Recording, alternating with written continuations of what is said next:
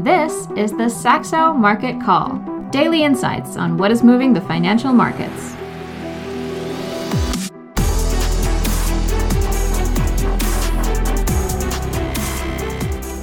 Hello and welcome to the Saxo Market Call. It is Friday, 4th of November, 2022, and we have the follow-on developments after that Wednesday FOMC meeting and, of course, the very hawkish Fed Chair Powell presser. There was some interesting debate I've been listening to as well on the statement itself and what was read initially as a possibly quite dovish insertion of this talk of the taking into consideration this cumulative rate tightening that has already been achieved.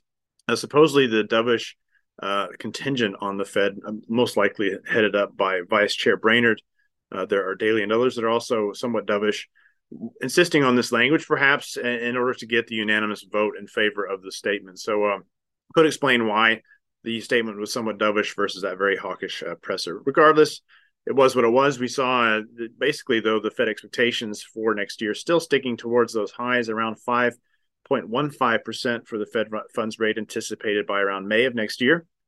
Risk off, still very much in swing. And as I note here in the headline on slide 2, the more interest rate sensitive stuff is getting the brunt of it, and especially the mega caps, noticing that the NASDAQ closing quite weakly, once again, closing on the lows, the cash session at least, and some of those big mega caps sort of all falling along with that. As you look at the S&P 500, and you can see we're about mid-range. We have only touched the 50% retracement of the rally wave off the lows.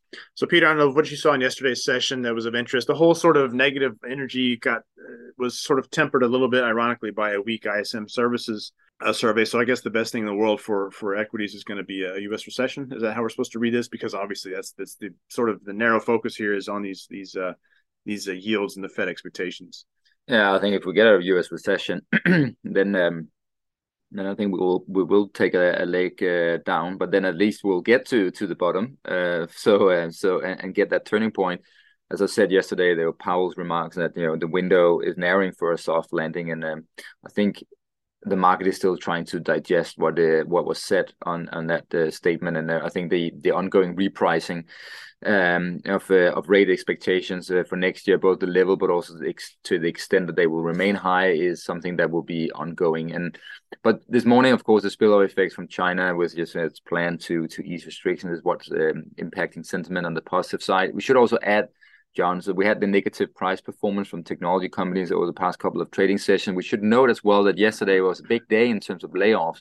A lot of layoff news from Stripe, Coinbase, Robinhood, Meta has a hiring freeze, etc. Even Morgan Stanley is contemplating layoffs. There's a lot of layoffs coming, and I think that's an interesting timing given we have non-farm payrolls later today, and we'll talk about that.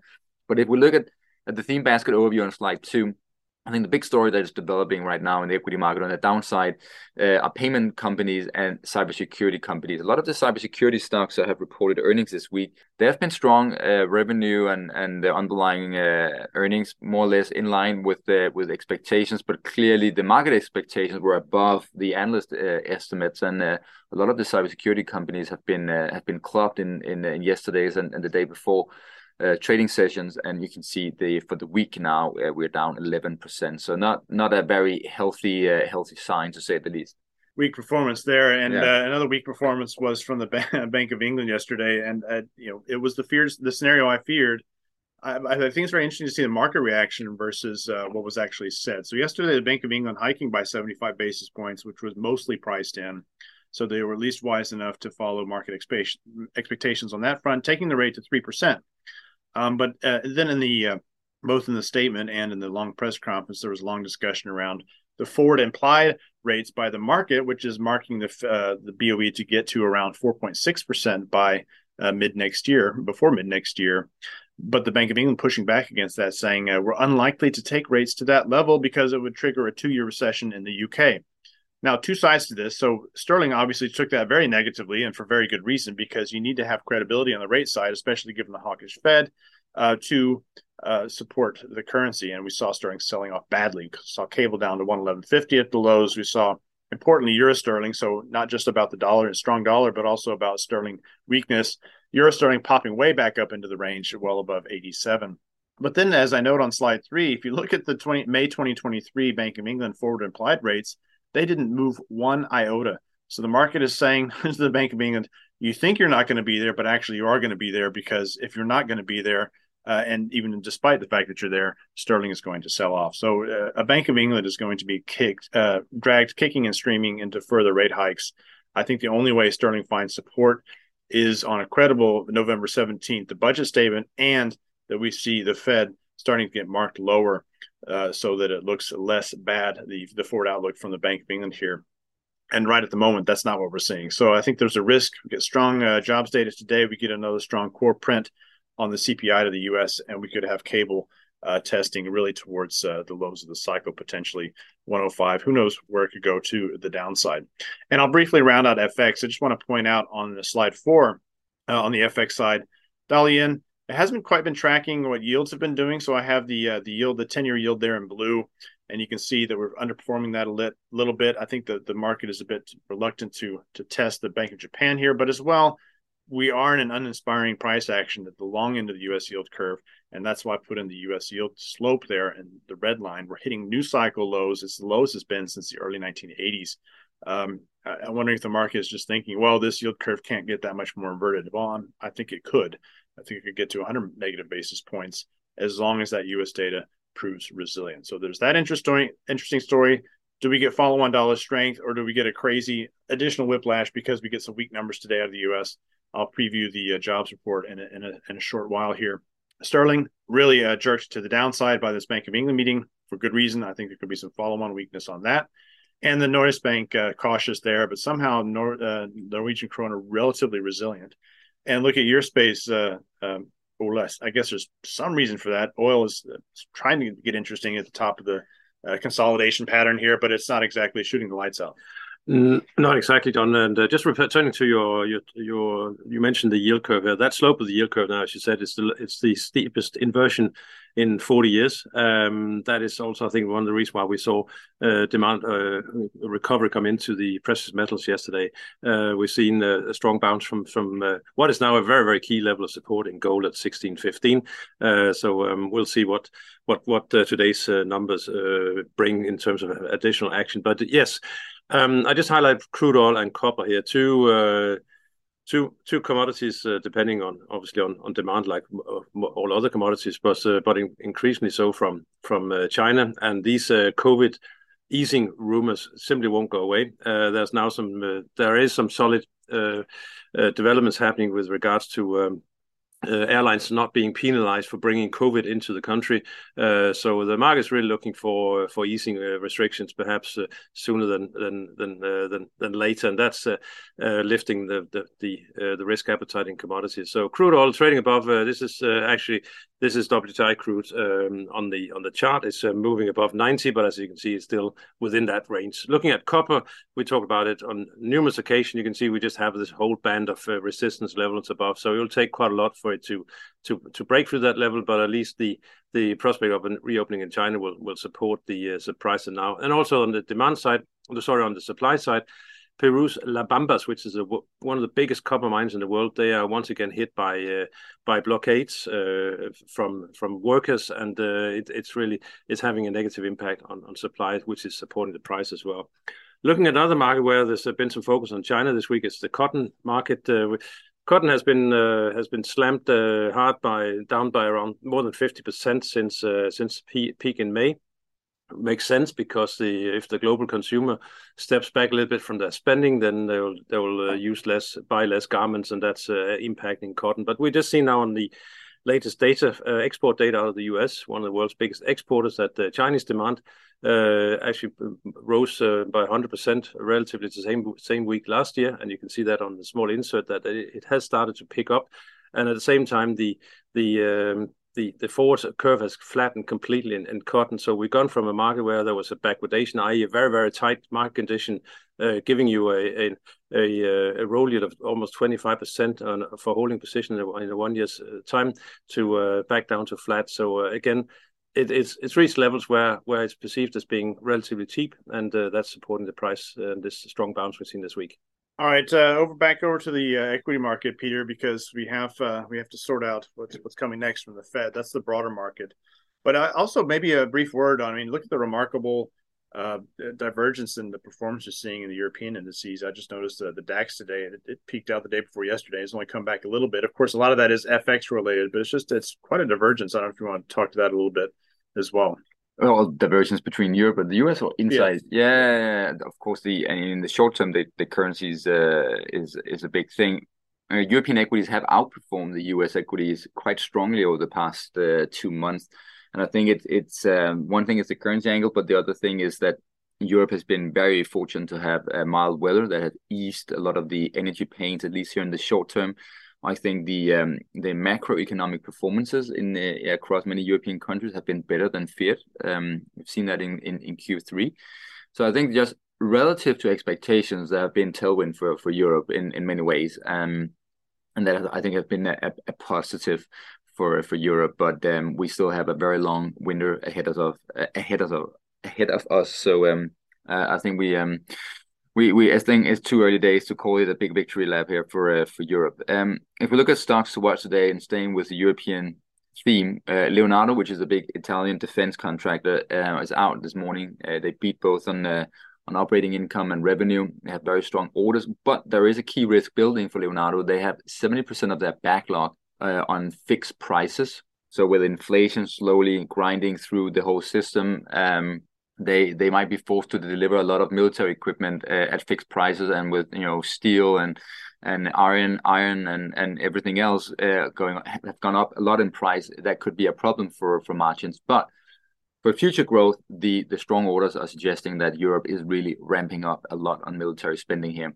Société Générale, which is one of the big banks in France, out with a massive beat in Q3 on the net income side, was a 50% against estimates beat there.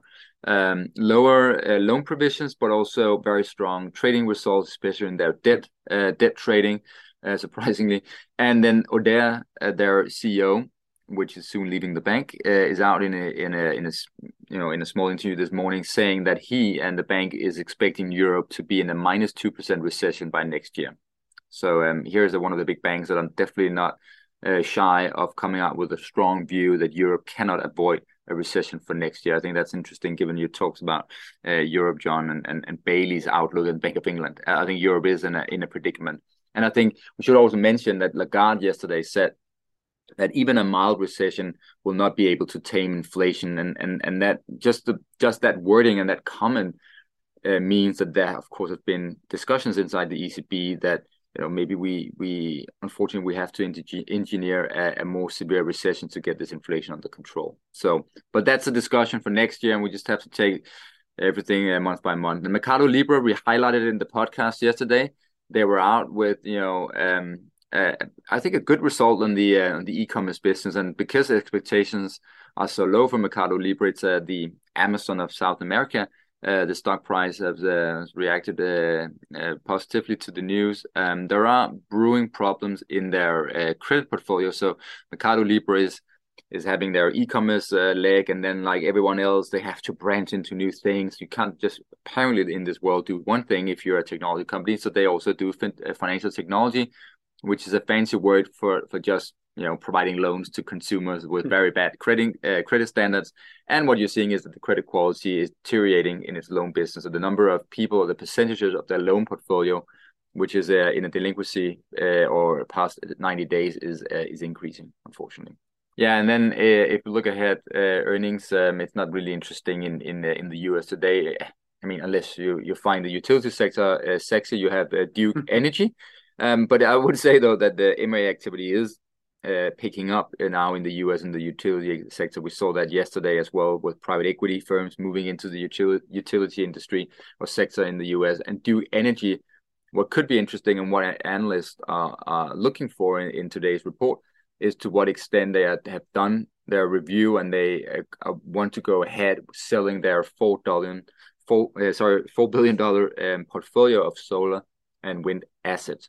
And then if we look ahead next week, I've highlighted a few names here with Blue. I think on Monday, Activision Blizzard in gaming and SolarEdge on the solar industry. They do software and inverters, etc., for managing solar panels. And then Walt Disney, of course, being the biggest one to watch, and that's on Tuesday. But we'll follow up on Monday with a more in-depth discussion. Okay, and then with today, today's macro calendar, the focus naturally on the U.S. jobs report.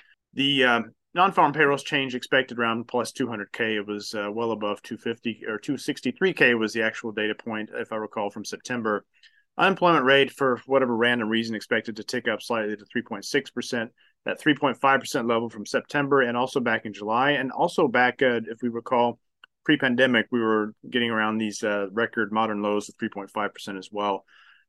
If that ticks back and forth, I suspect it has something to do with the participation rate in the household survey. More importantly, I think, is the average hourly earnings, because here we're getting a picture of a trend developing and lower monthly prints. If we get another low one in line with the expectations today, which is for a plus 0.3% month-on-month reading and a plus 4.7% year-on-year reading, and that latter would be the lowest since I believe it was August of 2021. And if you start annualizing these 0.3% prints you've been getting the last couple of months, people start to say, well, there's this argument, well, core inflation can't get meaningfully below 5% if average hourly earnings are still around 5%. But if you start annualizing a whole string of data that's going below 4%, et cetera, et cetera. So that's the area to look for the surprise, I think, in either direction.